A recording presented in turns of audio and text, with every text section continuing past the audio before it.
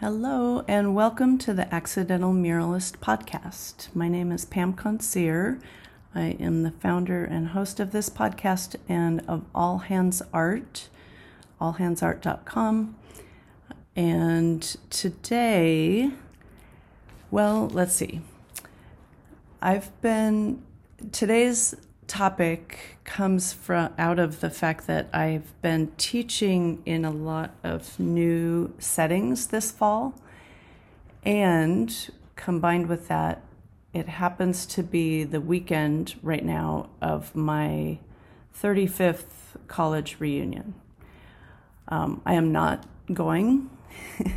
I've gone to all the other ones. I went to Stanford. I had a great experience there, especially socially, but I have had really mixed feelings recently, and this year I've found that I've actively not wanted to go because of some things that I'm kind of working through. So to help explain that, so every time a reunion comes around, there is a class book that gets compiled and people can, we used to do it old school, like on a piece of paper. You would write out or type out your stuff, maybe glue or tape on some photos and mail it in.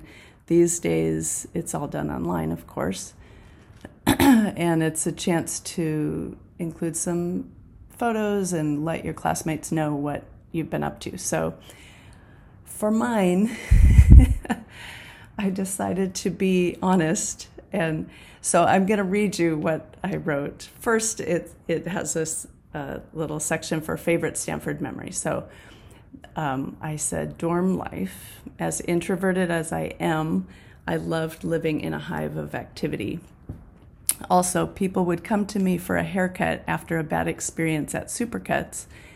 I'd set up in the dorm hallway and small crowds would gather either to taunt us with the same old jokes, "Ooh, did you mean to do that?"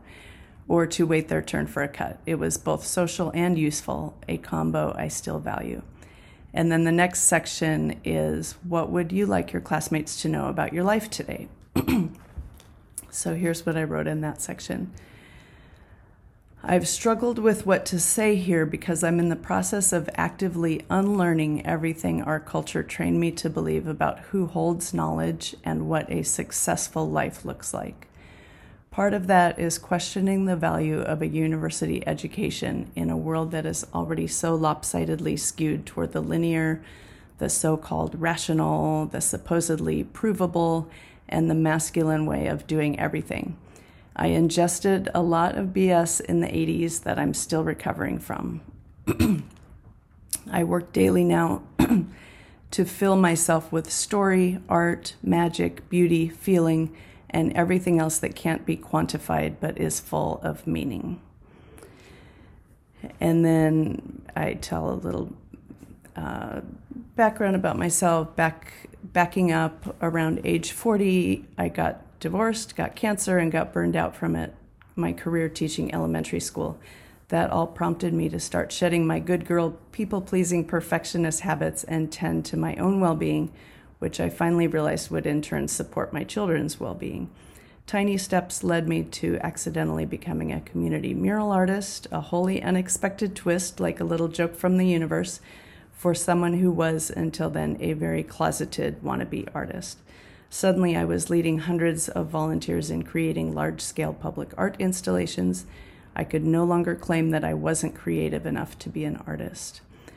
My re-education continued percolating when I became an empty nester and moved to Portland with my partner a few years back. These days, I seek balance by measuring less, listening more, slowing down, finding beauty everywhere, and making choices that create soul rather than deplete it.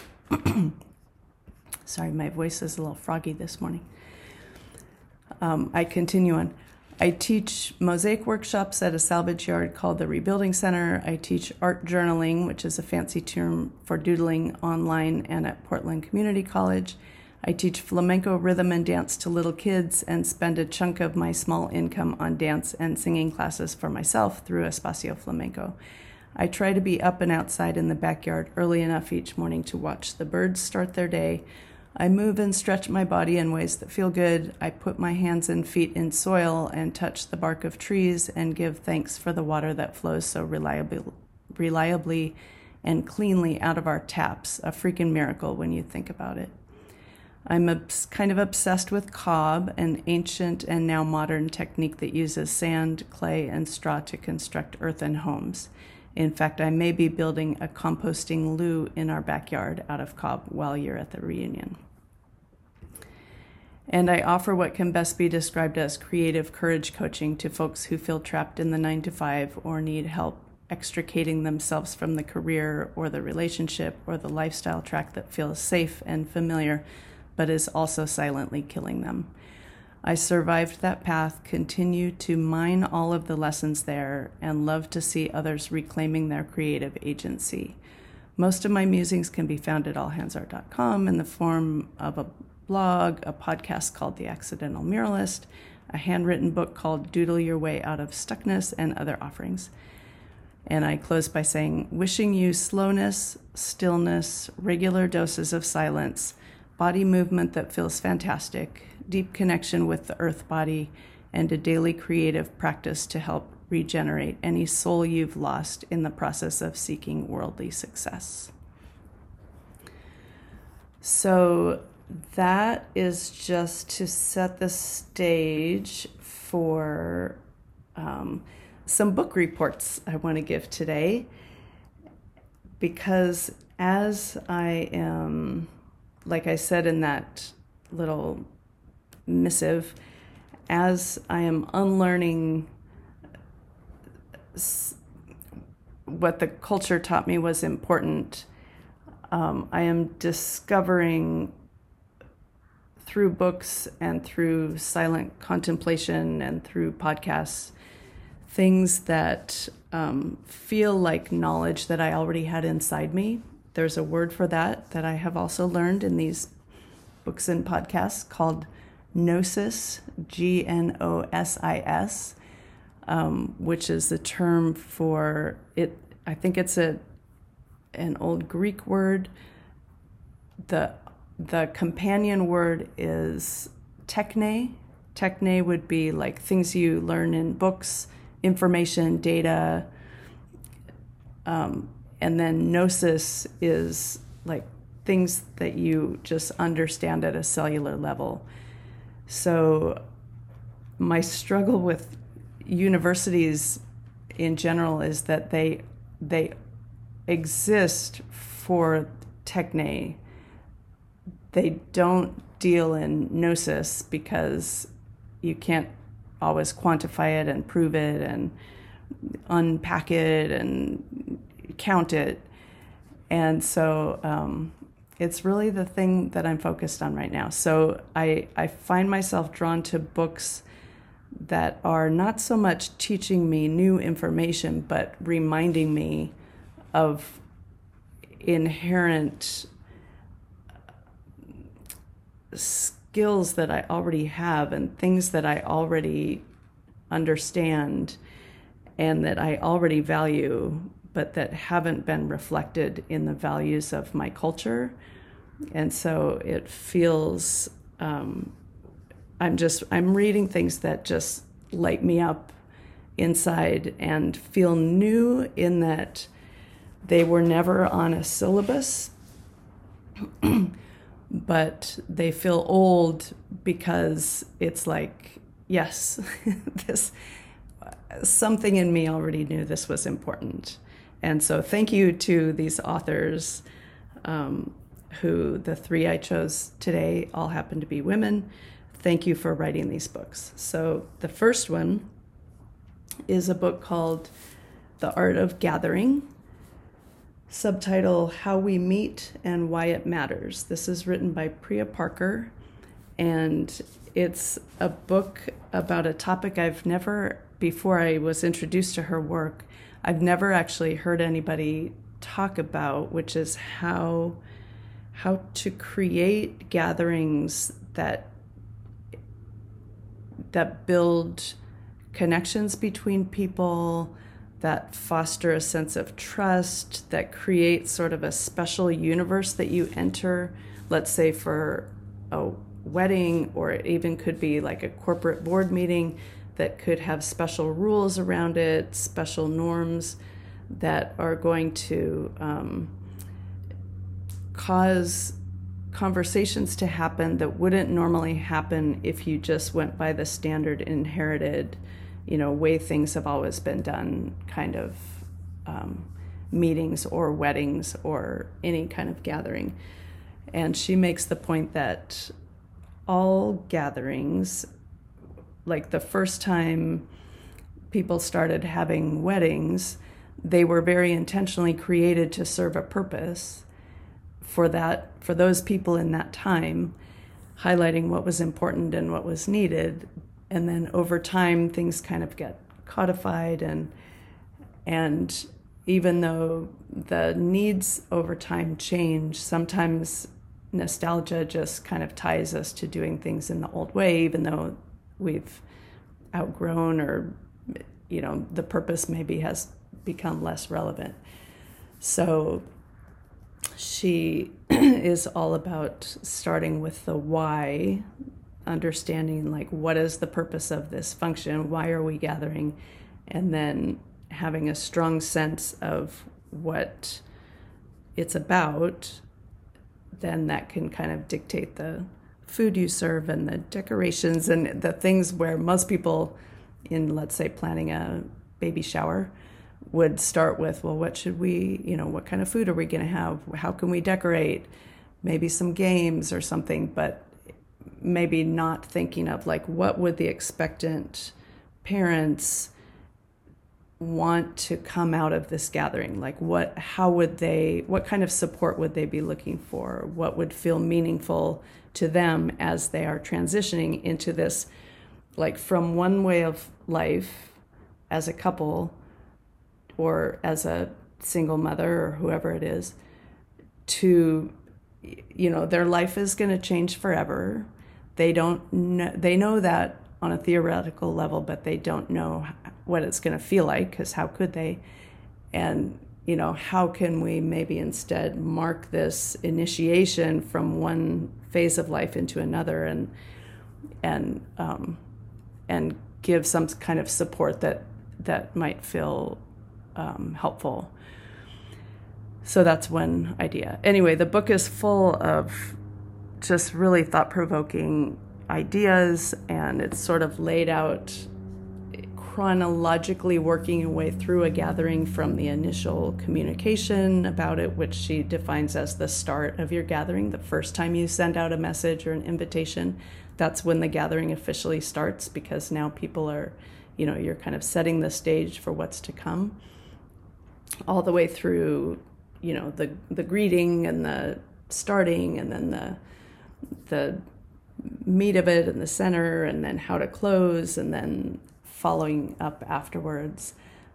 So I highly recommend it. The Art of Gathering, How We Meet and Why It Matters by Priya Parker. And if you're somebody who regularly gathers people together, or wants to gather people together, or has wanted to but has been kind of at a loss for, like, I don't feel like I have good hosting skills, or I've never done this very much, or how come whenever I host people it always feels awkward, or you're tired of doing the same old, this book can change your life. So that is book number 1. Book number 2 is one that I read about 20 years ago and loaned to somebody and never got it back, which is okay. I hope they're using it and got a lot out of it. It is called Drawing on the Right Side of the Brain by Betty Edwards. If you're an artist or have ever taken drawing classes or went to art school, maybe, you may be familiar with this book. It's kind of one of the Bibles in the field. It's a classic. She originally wrote it in 1979, I think. And I spent about an hour at Powell's last week going through, because my instinct is to buy like a cheap used copy if I can. But then I was going through, because there are now 4 editions of this book, and I wanted to see like what did she add and which one, seems like it's most relevant. I ended up paying full price for the newest edition, because each time she updates this book, she's bringing in new brain research that validates her theory. Okay, just let me step back a little bit. The reason that this became relevant in my life right now is that I was hired by Portland Community College in the spring to teach a class starting this fall, an art journaling class. That's in my wheelhouse. I've done a lot of doodling. I've taught it enough times that I feel really comfortable doing that. Then, shortly before the term started, they asked if I would be willing to teach a class called Drawing at the Portland Art Museum. And that's what we do. We go to the Portland Art Museum and I lead this little drawing class. I said yes, even though I don't go to museums that often and I don't spend much time drawing. Other than that, I'm totally qualified.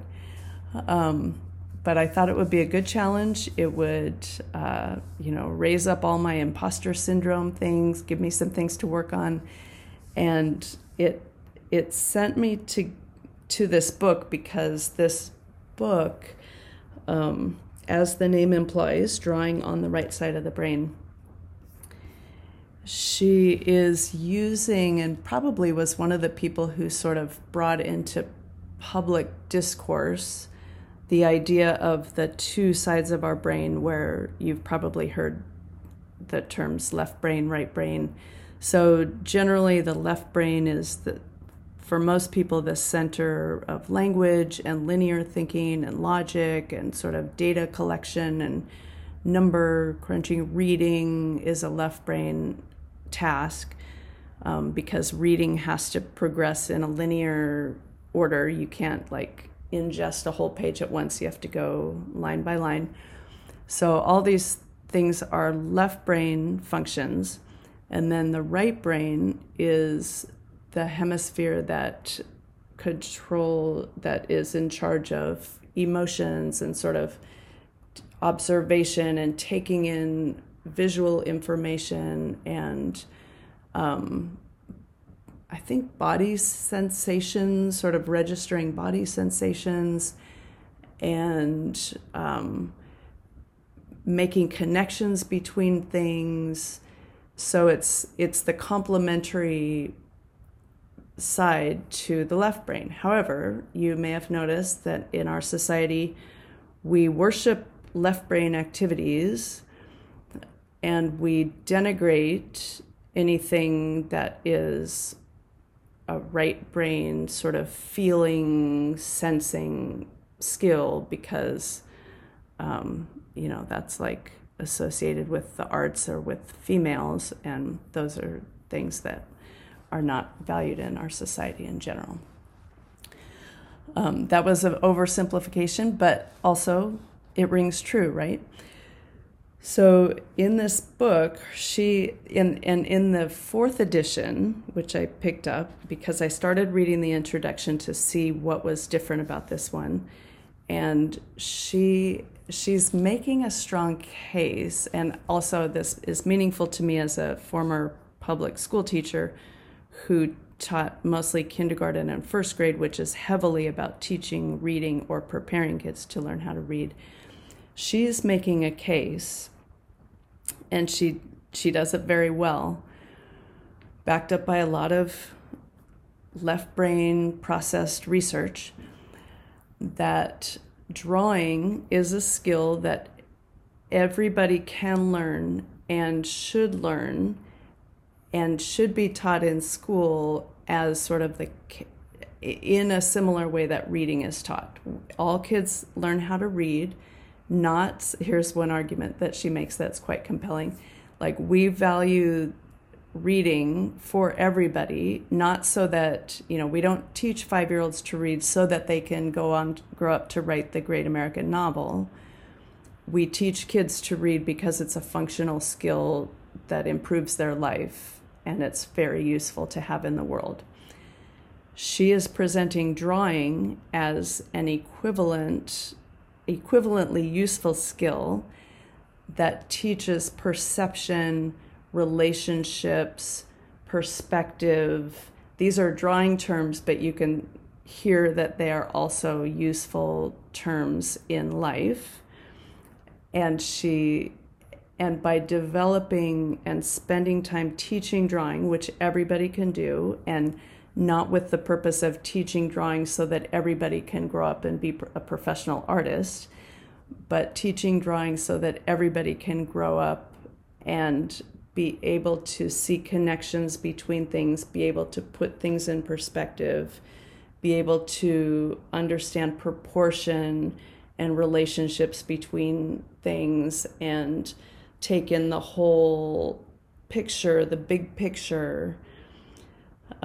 Because where the left brain is focused on like details and data points, the right brain is the thing that sort of sees the big picture, takes a lot of information and synthesizes it together. So I'm convinced, and reading, I hadn't even finished the introduction of the book before I was starting to feel so on fire, like I need to teach everybody how to draw. And it also elevated just in me, I realized that I had some biases against drawing. And this reminded me of my podcast last year with Rhiannon, and I haven't talked to her about this yet, but I want to go back and do another one with her and talk more about drawing, because we had this whole discussion where, about like, is drawing creative because you're replicating something that exists, as opposed to, as Betty Edwards talks about in this book, in the past, 20 or 30 years, or maybe 100 years, our culture has started to identify creativity as like the expressive, wildly imaginative, sort of unbounded expression of ideas, or originality as what is creative, as opposed to like, and then drawing feels a little bit a lot tamer than that. And so it's easy, and I was guilty of this, as sort of putting drawing outside of the realm of creativity as more of a mechanical skill.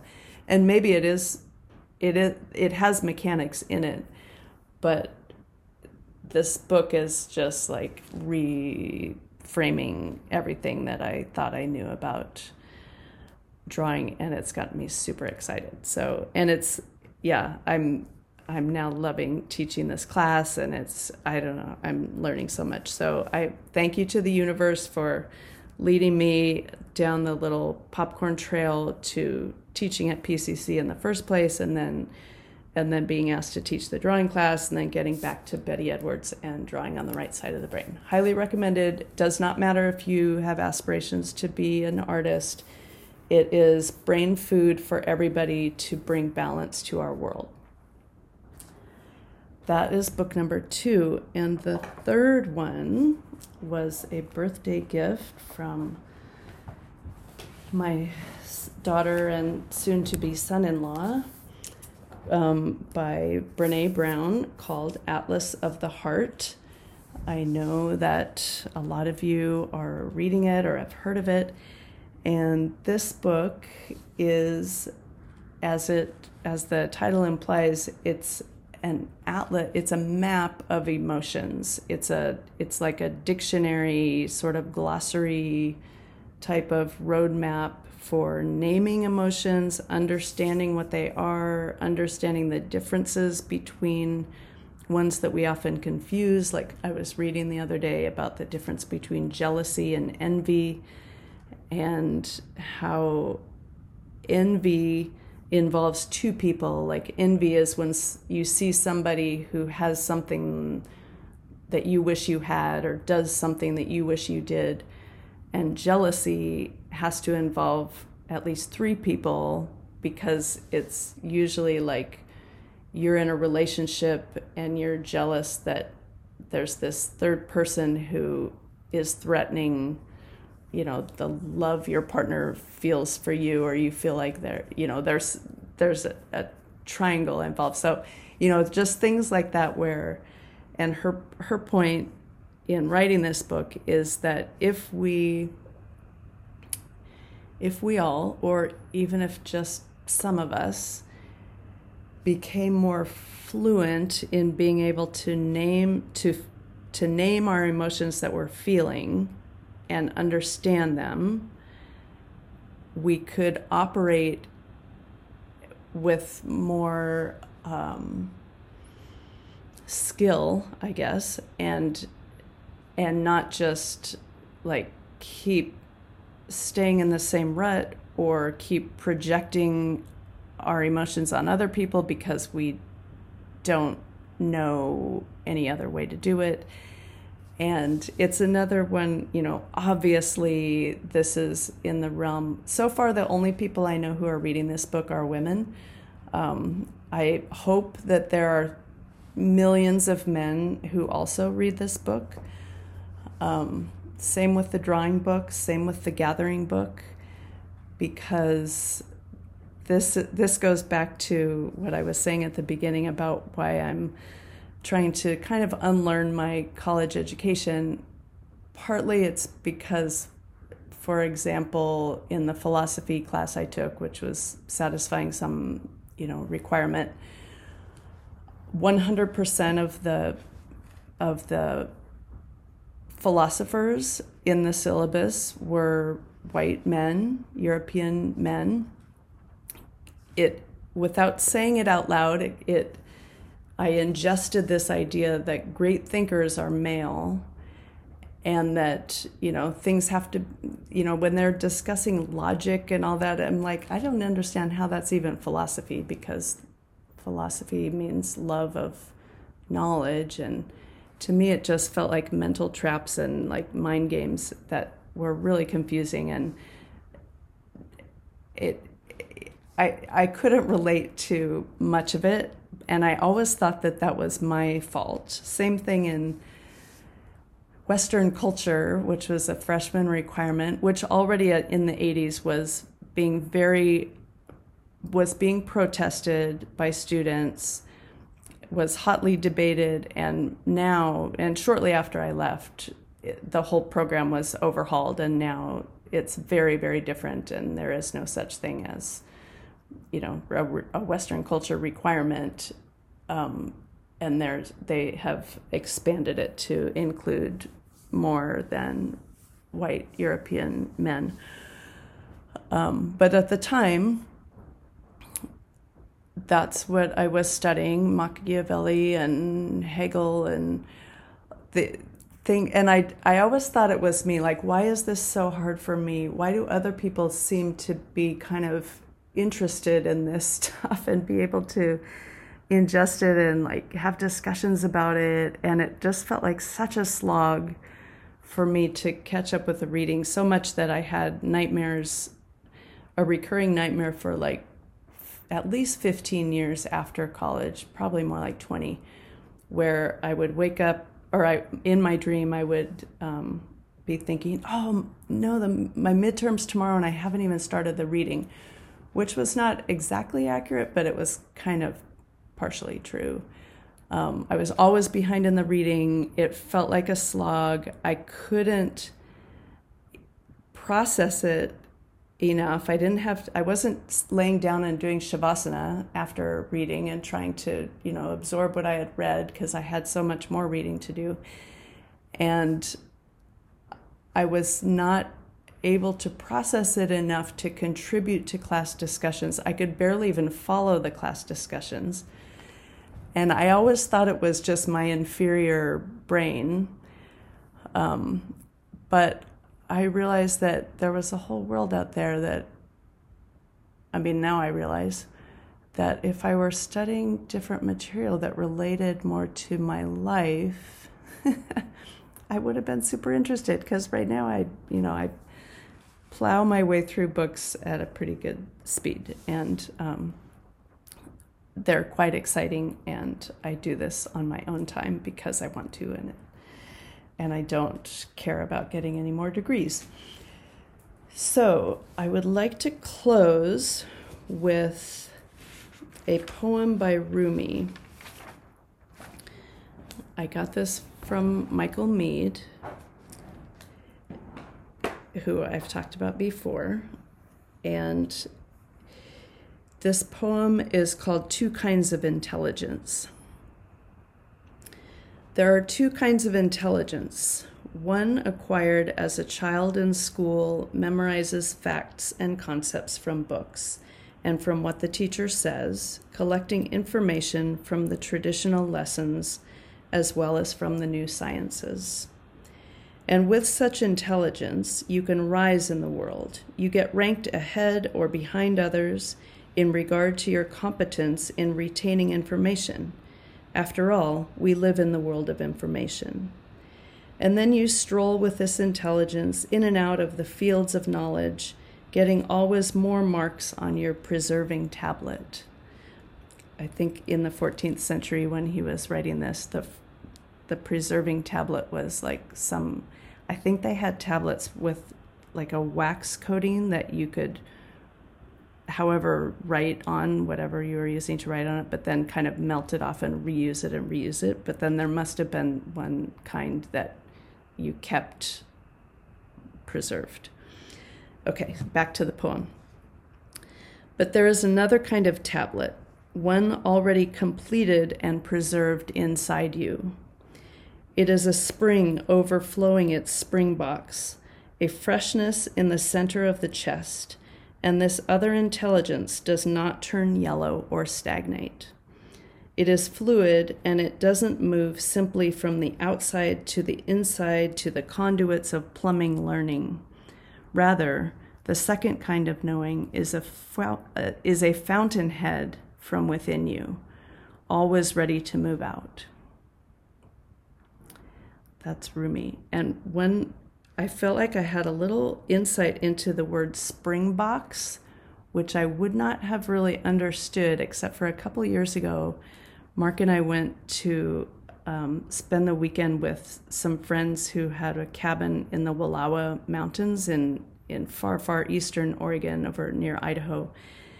And on that property, there was a spring flowing out of the ground, like there's the spring water fresh out of the ground. And there was a little box that someone had built, just a little wooden sort of container. The spring was still flowing, like it kept going wherever it was going, but there was a box where you could sort of, I think I'm trying to picture what it looked like and how it worked. Some water would kind of pool up in there, so you could take a bucket or a pitcher or something and just dip it into the water. You didn't need to purify the water. It is literally like it was in the ground a second ago, and now it's out of the ground. Like you're right at the fountainhead. You're right at the spring box collecting that water right from that thing. So that had new meaning for me. I think if I read this, before I had seen that, it wouldn't have made as much sense. But I love that section of the thing. The other kind of tablet already completed and preserved inside you. It is a spring overflowing its spring box, a freshness in the center of the chest. So may you find reading material and podcasts and conversations that remind you of all the gnosis, all the knowledge that is already in your cells, that's already in your soul, that you came into the world with, and that unfortunately our culture has sort of tried to squash over with all kinds of book learning, some of it very useful, some of it probably oppressive, and also, if you were told in church like I was that we are by nature sinful and unclean, and you had to say that out loud each week. I hope that you can replace those ideas with this idea of gnosis, of knowledge and wisdom that your body already holds, and that you can find resources that remind you every day that that is true for you. Thank you for listening. And if you want more information about the things I'm up to or the work I do or ideas, you can check out my blog or at allhandsart.com and other resources there. And I will catch you next time on the Accidental Muralist podcast.